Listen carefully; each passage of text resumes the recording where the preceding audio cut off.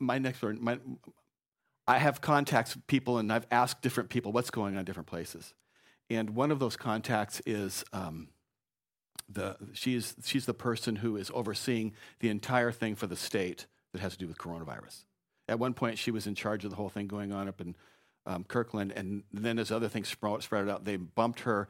Other people are in charge now, and she's in charge of all the people that are in charge. Okay, so I had a long, indirect conversation with her about this, and then a direct conversation that was short. The long conversation went something like this.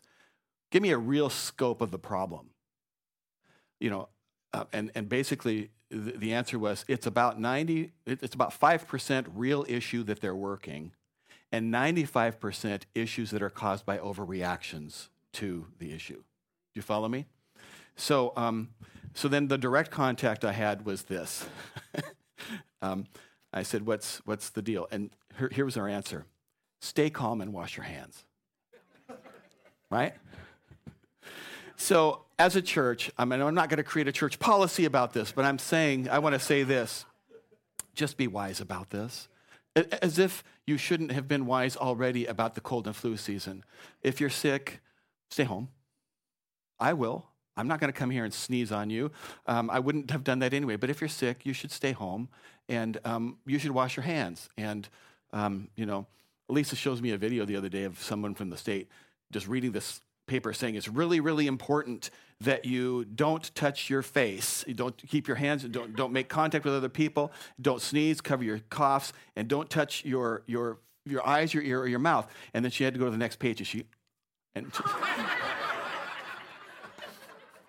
don't shake hands with me after church now because of that, by the way.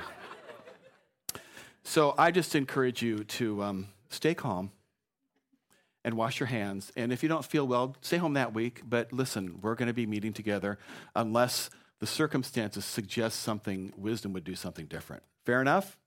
Okay. So, and you can always get information about what's going on here on our church webpage, and I'll just let it go with that. So now let me get to the proverb of the day. Can I do that? We'll get started in the message. Today's the 8th. You turned your clocks ahead. Way to go. I can hardly wait till 11 o'clock comes. We're going to see who shows up for the 10 o'clock service. Today, I chose verse 34. Blessed is the man who listens to wisdom, watching daily at wisdom's gates, waiting at the post of wisdom's doors. So we've been in this series about foundations. Last week, we talked about the final authority. The last word in authority needs to be Scripture, the Bible. Today, we're going to still be a little bit on biblical authority, and I want to specifically talk to you today about the application of biblical authority. Here's the idea. You can't just do what you want. That is really fun to say. You just can't just do what you want. Come on. You can't just do what you want. Say that with me. You can't just do what you want. That's fun, isn't it? If you're a parent, you can't just do what you want. It's like, it's kind of fun to say it. Anyway, that's a little bit, that's the essence of being a Christian. God's word reminds us that if somebody has cheated you or stolen from you or hurt you or harmed you or neglected you, you can't just do what you want. If you're battling loneliness or discouragement or selfishness, here's the thing. We have a master, and that master has a plan. And his plan is written down in a book called the Bible. And if you claim Jesus as Lord, you can't just do what you want. But sadly, there are a lot of people who claim to be Christ followers and are not under the authority of Scripture. And the place where that most often fails is at the point of application.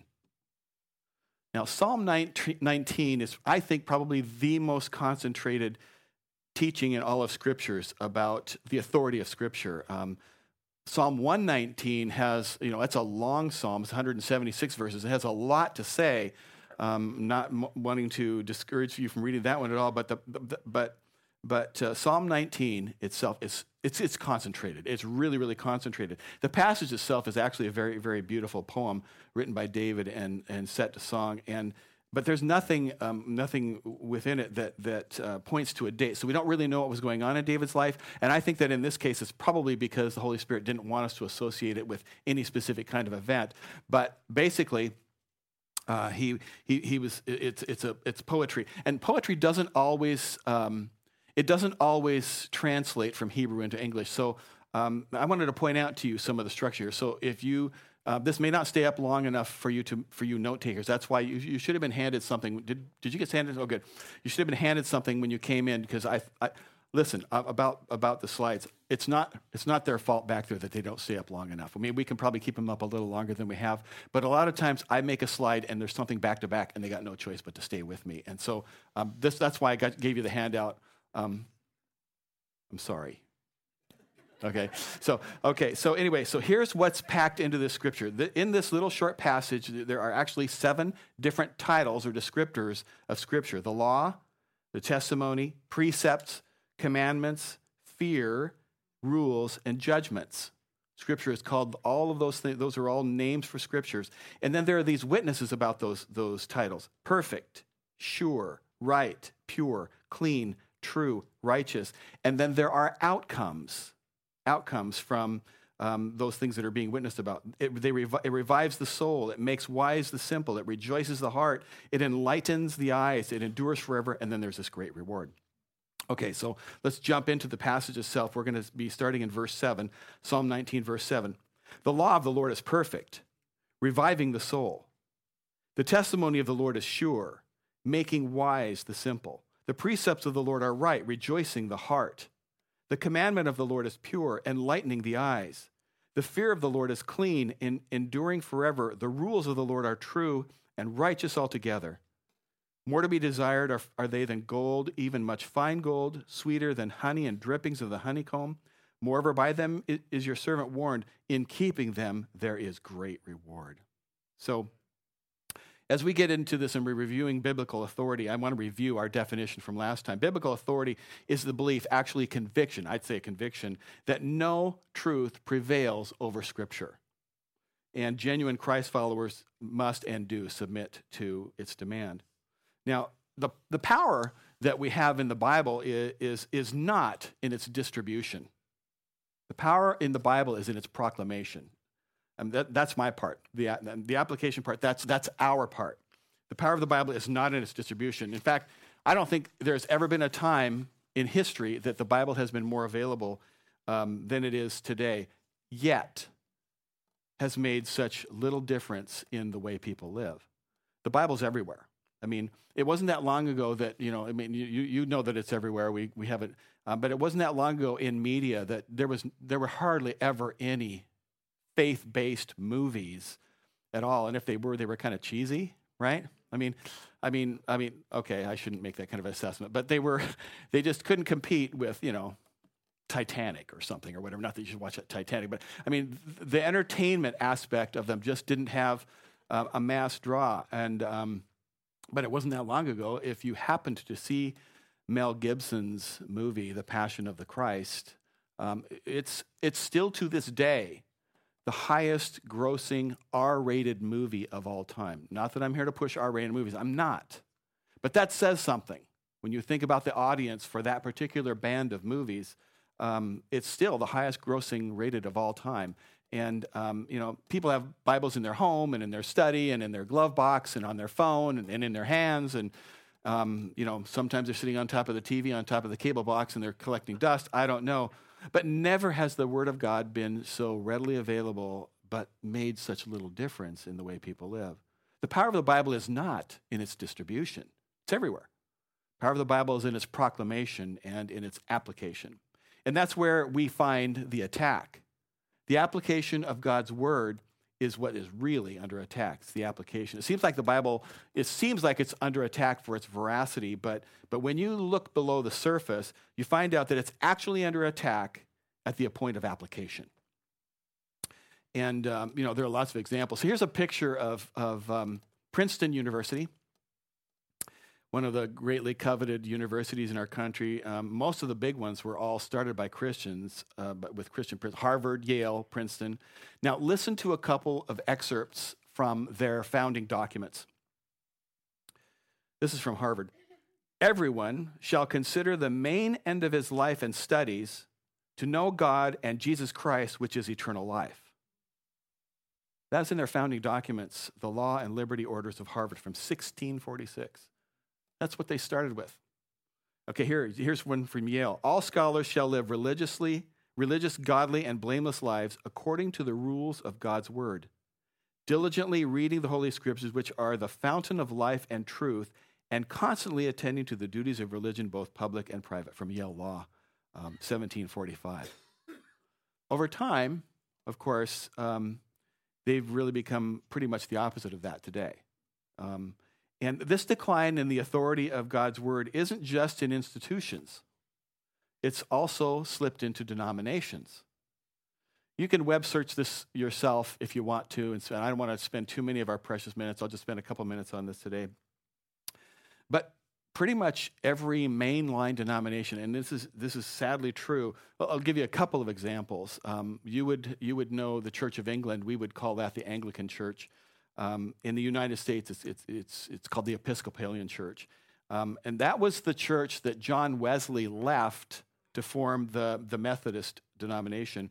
The Methodists, at the time that they started, were known for their 5-step concentrated, disciplined focus on holiness. Very famous how they started under John Wesley. And now listen, there are certainly exceptions to what I'm going to say, and I'm trying to be very careful with the words that I use today, because maybe you know of an evangelical Anglican church where they certainly exist, where they teach Christ. And maybe you know a gospel-preaching Methodist church as well. But most of them are Christ-denier, Bible-rejecting denominational churches. And the same could be said today of many churches, many, but not all Presbyterian churches. I mean, most mainline denomination churches, it's more about social justice than the Word of God, in the pretense of Christ. And I'm not making these kind of comments because we're in a competition to gain people to fill seats. I'm making these comments because I want to tell you the truth. I need to tell you the truth about this. And we're in a denomination, by the way. Now listen, I believe in Foursquare. I believe in the value of our denomination. I believe in what we stand for. But listen, I'm not like this denomination guy. You got to be in a denomination. I don't have a favorite denomination. I have a favorite master. His name is Jesus. I have a favorite book. It is the Bible. And so long as this denomination continues to stand for that, it's worth being in it because it associates us with other people. And it provides coverings and guidance and develops leaders and so forth. And that's all really good. But last I checked, I don't see too much teaching in red in my book about joining denominations, if you follow me, right? Okay, so it's good to associate with other Christians, but we don't pursue a denomination. I just care, as a church, that we live under the Word of God and that we go about building a church family where the culture is building itself as a place that stands on the authority of Scripture, not just for us, but for future generations. That's a big deal. So here's the reality. Though institutions defect and denominations fall away from the Word of God, this really happens because individuals fall away from the Word of God.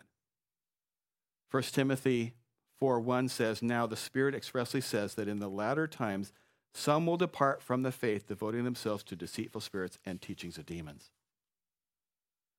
And, at this point in the sermon, I could, pretty easily roll out some names here of specific individuals. I'm thinking, I can think of lots of examples, but I'm thinking of a particular guy who got a wonderful education in Christ and the authority of God's word. And today he travels the world denying the deity of Christ and says Jesus was just a man and basically denying the word of God. And I can think of another guy who was the pastor of a fairly significant, large regional church. And that church ended up blowing up. And when it started, this guy was so committed to the word of God, the things that we're committed to. And today he's not committed to any of it. He strongly opposes the God's word, and he basically says, if Christians want to be relevant to the world today, they can't go on sharing 2,000-year-old letters. I mean, I could give you the names of these people. By the way, it would not be wrong for me to do that. And I say it wouldn't be wrong because the Holy Spirit inspired Paul to mention Alexander and Hymenaeus and Jannes and Jambres. By name, they're mentioned in Scripture as people with messed up theology and holy. So it wouldn't be wrong for me to mention names with you right now.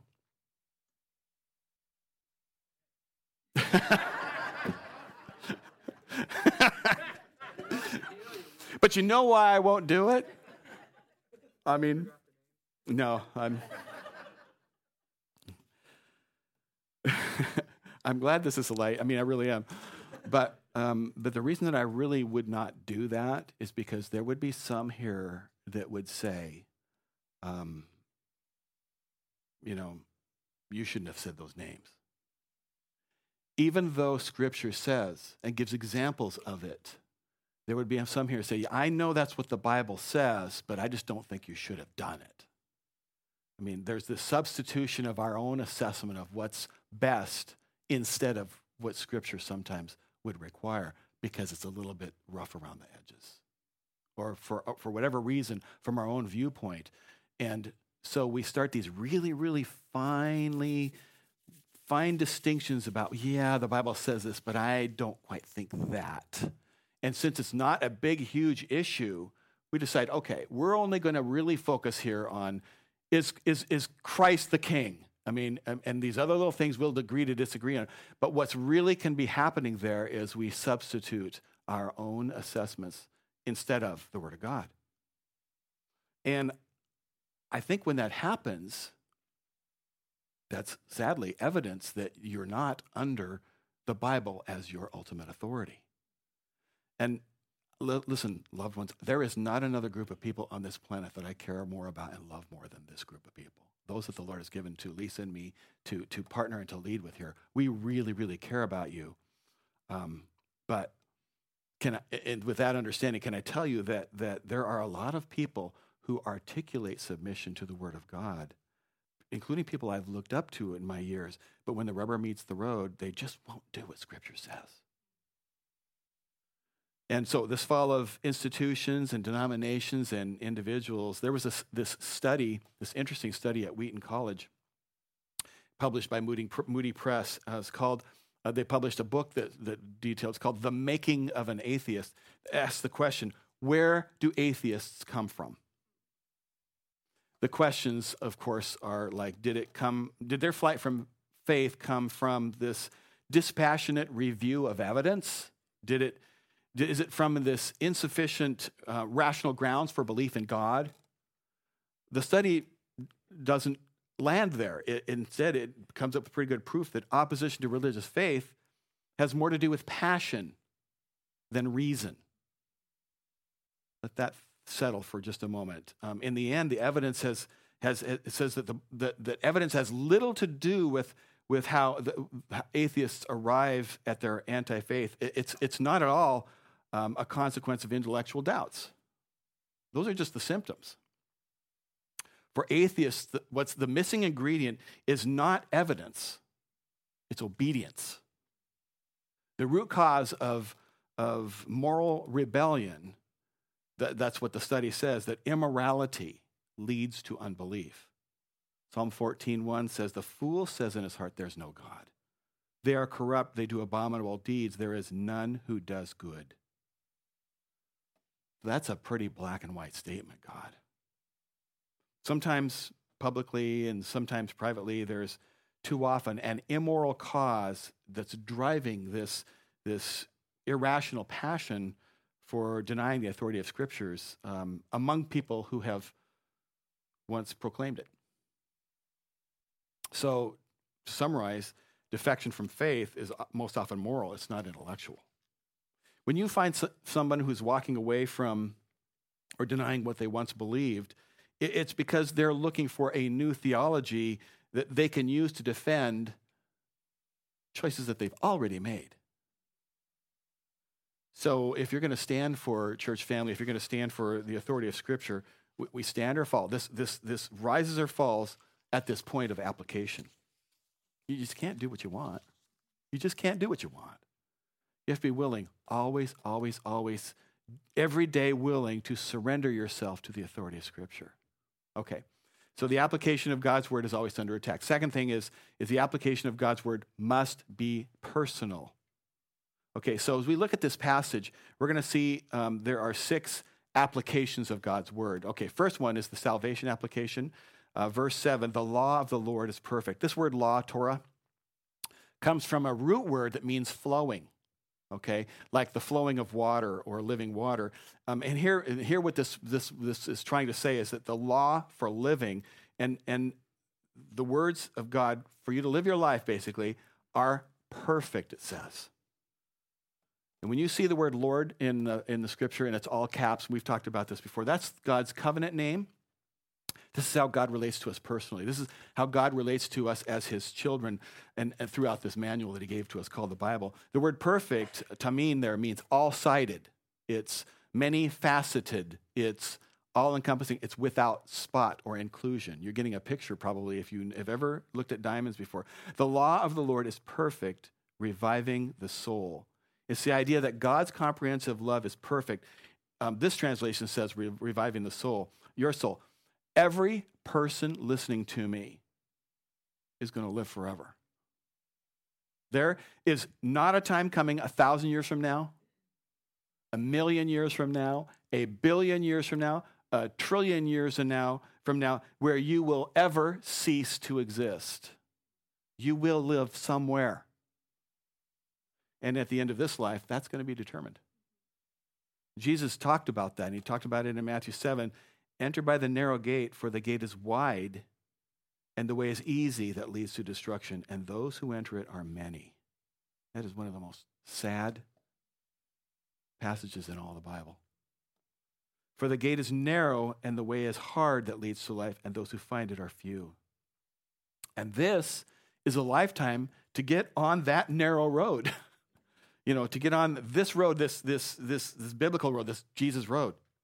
And the law of the Lord is so comprehensive, it says, it's so perfect that it's able to revive, to restore, to convert. One translation says, the law of the Lord is so comprehensive that it's able to totally transform the inner man. It can take a person lost in darkness. It can take a person without hope, without God, and the word of God is able to totally transform forever that person's soul. Okay, so salvation application, then 2, wisdom application. The testimony of the Lord is sure, making wise the simple. The picture is like here, testimony is God taking the witness stand. Do you tell the truth, the whole truth, so help you God? I mean, I don't know how you do that. But anyway, so the picture here is him on the witness stand. He's talking about himself. It says his testimony is sure, reliable, durable. The NIV translates it as trustworthy. This word here is very, very similar to our word amen. It's actually similar. So it's like saying the testimony of the Lord is amen. It's settled, it's certain, it's sure. It's not wavering, it's not wallowing. God's testimony about himself, it makes the simple wise. Sounds like a great idea to me. I mean, it's this idea of a person who has no discernment, no ability really to weigh good and bad at all. And this guy's got no capacity to know right from wrong or true from false, so they vacillate, and you can't depend on them to do or to be righteous. But the good news is that this guy can be totally changed. This woman can be made into a person of the immense, enviable wisdom by the word of God. Think how desperately that's needed. I mean, it's amazing. I read an article from the BBC. The more inept you are, the smarter you think you are. Let that settle for a moment. The worse you are at something, the less you're able to see how bad at it you really are.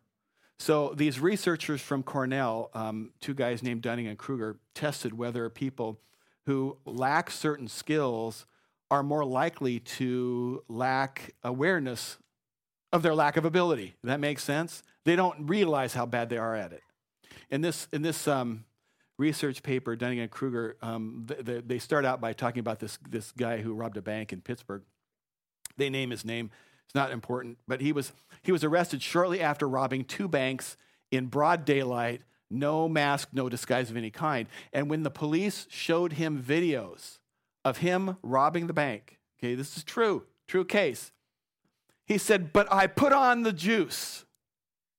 And he's referencing lemon juice because he thought that if you put lemon juice on, it would make you invisible to cameras. He not only was bad at robbing banks, but he didn't realize how bad he was. So they devised some experiments to test the skills for people. If you were lacking some skill, did you also lack the awareness of how bad you were at the skill? You following with me so far? Okay, here's what they say, and I'll just read a couple of excerpts. I won't go too long. People who performed the worst were also the worst in estimating their own aptitude. The most incompetent participants consistently failed to realize they were at the bottom of the pack. Here's even when people gave them feedback about their skills, they refused to pay attention to the feedback because they saw themselves as not needing feedback because they thought they were a lot better at the skill. Okay? I've been this person in different... Okay, so in this study, they call this unskilled and unaware of it.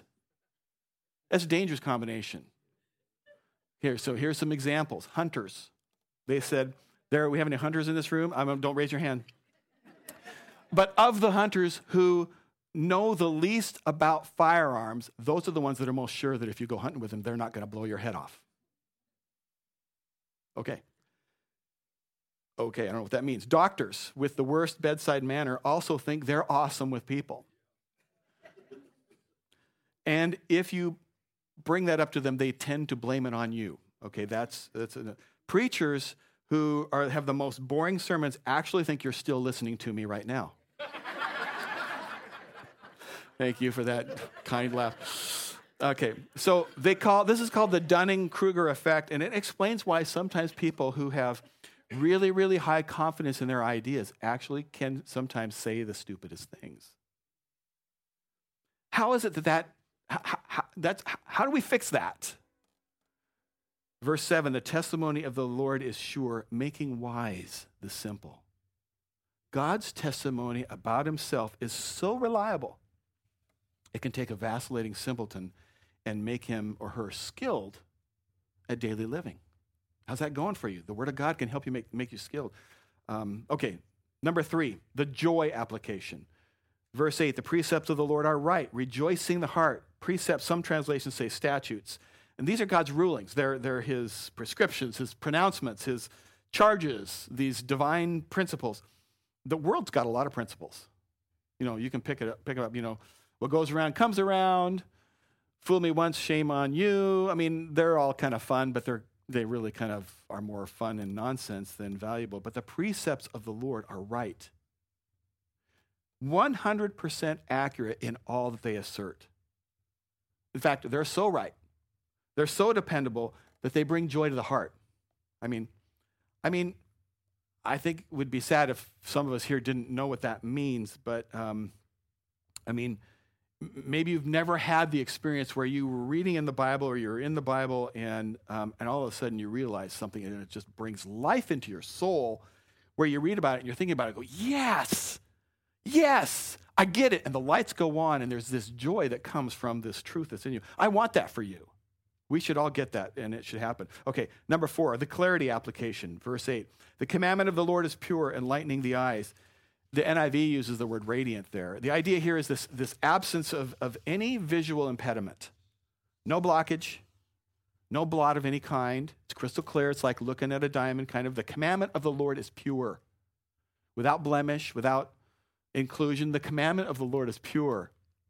And as a result, it enlightens the eyes. It's kind of like the opposite of the simpleton. What do you do when lost people around you say things or do things that you know are kind of nuts?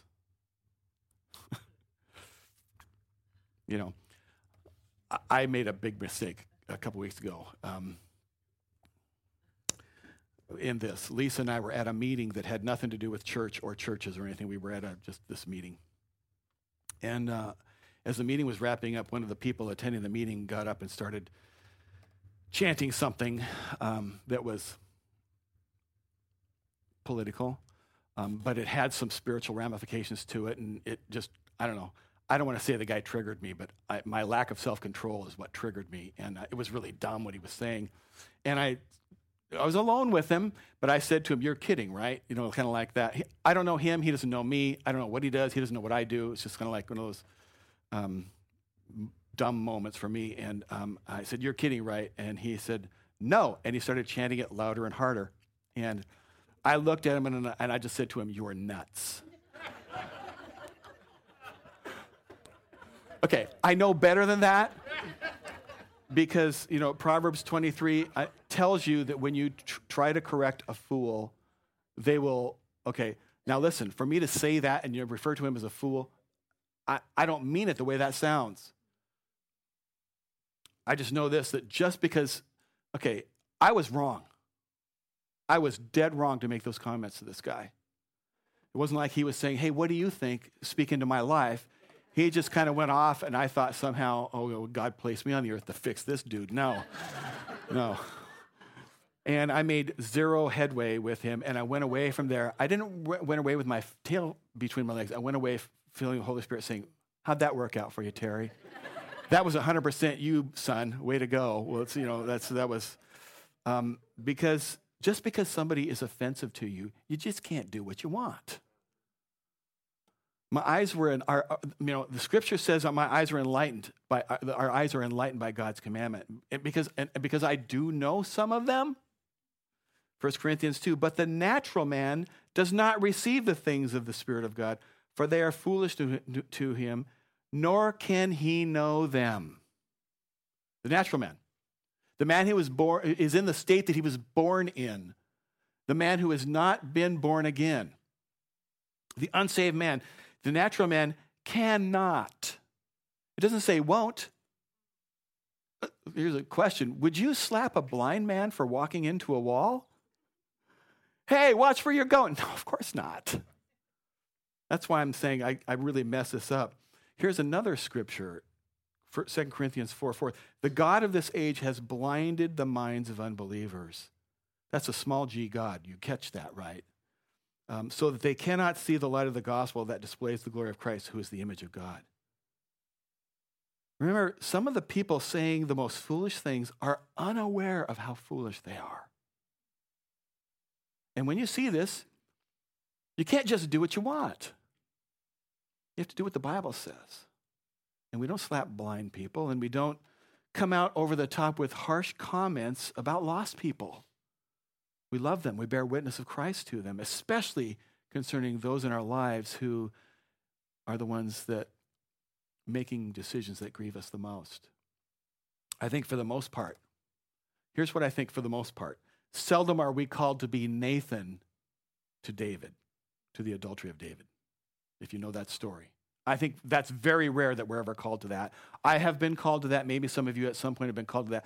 But mostly, we are called to be Jesus to the adulterous woman and just drop the rock. And you and I can have a discussion about the Bible if you want to. That's fine.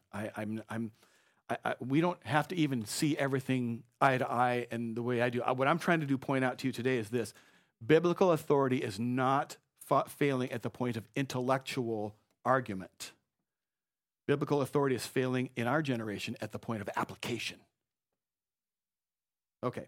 Salvation application, wisdom application, joy application, clarity application, stability application. 5, stability. The fear of the Lord is clean, enduring forever.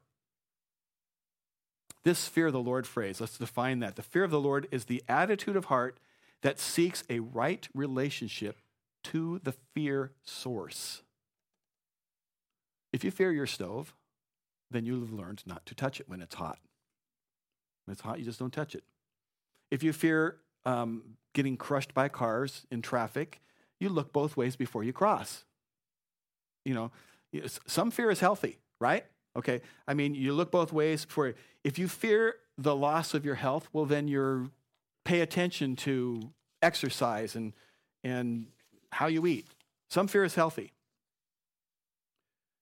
Fear of the Lord is the attitude of heart that seeks a right relationship to the fear source, which in this context is God. And it's a good thing.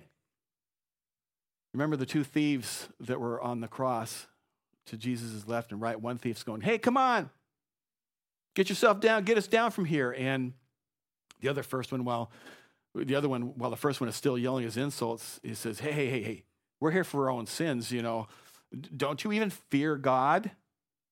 The one thief is correcting the other thief, dude, we're here, we're just like moments away from eternity, and you're shouting and cursing at this innocent person. And this one, of course, Scripture tells us, was with Jesus in paradise. The other one, unless we don't have the whole story, not so much. But I think we do have the full story. The fear of the Lord is a good thing. And here it says, the fear of the Lord, as contained in Scripture, is clean, enduring forever. Clean is this idea of without blemish. It's consistently uncompromised. It's without dilution. So without diluting it. It's full strength. It's not watered down. Do not water down your fear for the Lord. Contextually and culturally, there is a tendency to say fear of the Lord means respect. Yeah, that's part of it. But Jesus said, don't fear those who can kill your flesh. Fear the one who could send you for eternity, right? So don't dilute your definition of the fear of the Lord. God's telling us that a clean fear of the Lord can bring stability to every person in every generation who will turn to it. So the question I would ask you is, do you fear the Lord? Have you ever found yourself asking, do I fear God? As Scripture says, it's a fearful thing to fall into the hands of the living God in Hebrews. Years ago, I would joke with my friends in my 20s and 30s, when you're bulletproof as a man, we would get in a car somewhere and I would make this snide comment to them because they didn't have their seatbelt on. I wouldn't say, hey, why don't you have your seatbelt on? I would instead say, do you love your wife? Do you love your wife? And they'd look at me and I say, well, then put on your seatbelt. If you love your wife, you take care of yourself because she doesn't want me to have to tell her that you went through the windshield because you wouldn't put on your seatbelt. Does that make any sense? It was really snide, but what I was really saying was, you could, at some unplanned, unscheduled moment, find yourselves standing before the God of the universe in whatever state you are in this moment. Do you ever think about that? I mean, why would you take these reckless risks? Are you ever afraid of that? Are you ever afraid in that moment that you haven't got your heart right with the King? Fear of the Lord is the beginning of wisdom, Proverbs 9 tells us. All real wisdom starts after the fear of the Lord. The fear of the Lord begins wisdom. Don't think you have any wisdom if you don't have the fear of the Lord. There's a God. I'm going to answer to him, and I can't just do what I want. That's where it starts. The fear of the Lord is without blemish, brings stability to every person in every generation who turns to it. Okay, then number 6, the justice application. Justice. The rules of the Lord, his commandments, actually judgments, really, is what this is saying. They are true and righteous altogether. There have been things that have happened to you. Things that were done to you, things that were said about you, things that where you've been wronged, that you've had to endure, and you can't fix, and you can't change, and you carry it. You just carry that. The Scripture is telling us that the judgments of the Lord are true and righteous altogether. So I want to remind you that the case is not closed yet. Someday, those case files are going to be opened up, and the one who has all of the evidence and all of the truth is going to step to center stage, and that thing is going to be made right. And for those who have turned from their sin and embraced Jesus by faith, their failures are going to be brought into the blood of Jesus, and they're going to experience the free forgiveness that we've received. Amen? Amen? And pray for that for your enemies. Pray that they'll be under the mercy of God. But if they don't get there, they will experience the judgments of a righteous God. Either that sin is placed upon Christ and applied personally through faith, or that sin is placed upon them individually for all of eternity. Now, I'm aware of the nuances of that sentence and how complicated that is, but don't lose the point. If you've been wronged, God will someday personally himself handle it. And you can leave it with him. And I realize that me saying that right now doesn't make that easy. But you can, and it's true. And it means that I can't just do what I want to do. It means I can't just say what I want to say. I have a master, and the master has a book. And I call you, I challenge you to come back under the authority of Scriptures. Are you under the authority of Scripture? Let's wrap up the passage, verses 10 and 11. More to be desired are they. What's the they? It's the law, the testimony, the precepts, the commandments, the fear, the rules, the judgment. Then gold, even much fine gold, sweeter also than honey and drippings of the honeycomb. Just give me something sweet. I need something sweet. Moreover, by them is your servant warned. In keeping them there is great reward. There it is. That's the application of God's word. It's going to be rewarded. It's going to be rewarded. You have to apply God's word faithfully in your life, and then if you do that, you won't lose. You keep loving that spouse. You keep raising those kids. You keep praying your heart out. You keep following by faith. You keep doing what's right, and that reward is coming fast. Now, in my study time, I found this thing. Then we don't do it here, but I've seen other churches do this or some form of this. And listen, I'm not, by using this, endorsing somebody else's church or theology. I just got this little passage. I'm going to read it out loud to you. Don't put it up quite yet. When I start reading it, you can put it up, okay? And so I'm giving you this disclaimer because I want you to understand that this is not trying to generate some new theology, okay? I just believe this to be true about the Word of God, and it's good. It's a good truth. It spoke to me personally, and I've heard it before. Maybe you've heard it. This is my Bible. I am who it says I am. I can do what it says I can do. I'm going where it says I will go. God's word is milk for my soul. God's word is seed for my faith. God's word is a light for my path. God's word is power for my victory. God's word is freedom for my life. When I read God's word, it brings me joy. When I study God's word, it keeps me from shame. When I memorize God's word, it purifies my heart. When I quote God's word, it defeats my enemies. When I meditate on God's word, it brings me success. When I abide in God's word, it gives me confidence. I am a Bible-believing follower of Christ. I love that. Let's pray. So, Lord, help us. First off, thank you, God, for forgiving us. Thank you, Lord, for raising us and teaching us and parenting us with such love and diligence and righteousness and with such effect. Lord, all of us are somewhere on the trail of being parented by you to become more mature, more godly, more like your Son. So be that, Lord. Let that happen. And fill us, Lord, with life and speak to us today. Let every day we be more mature and more like you than we were the day before. Help us, Lord, to put our feet, both of them, on your word, not a single toe off the edge. Help us, not because it works, not because we think it will make us make you happier, but because, Lord, it will make our lives better and as we become more like Christ. Let that be a truth that we hold true in our hearts. And then, Lord, help us to lovingly find ways to help that spill over on people around us, that we would never be harsh with the lost, that somehow, Lord, our hearts would have a place to be a witness for you because we were lost once.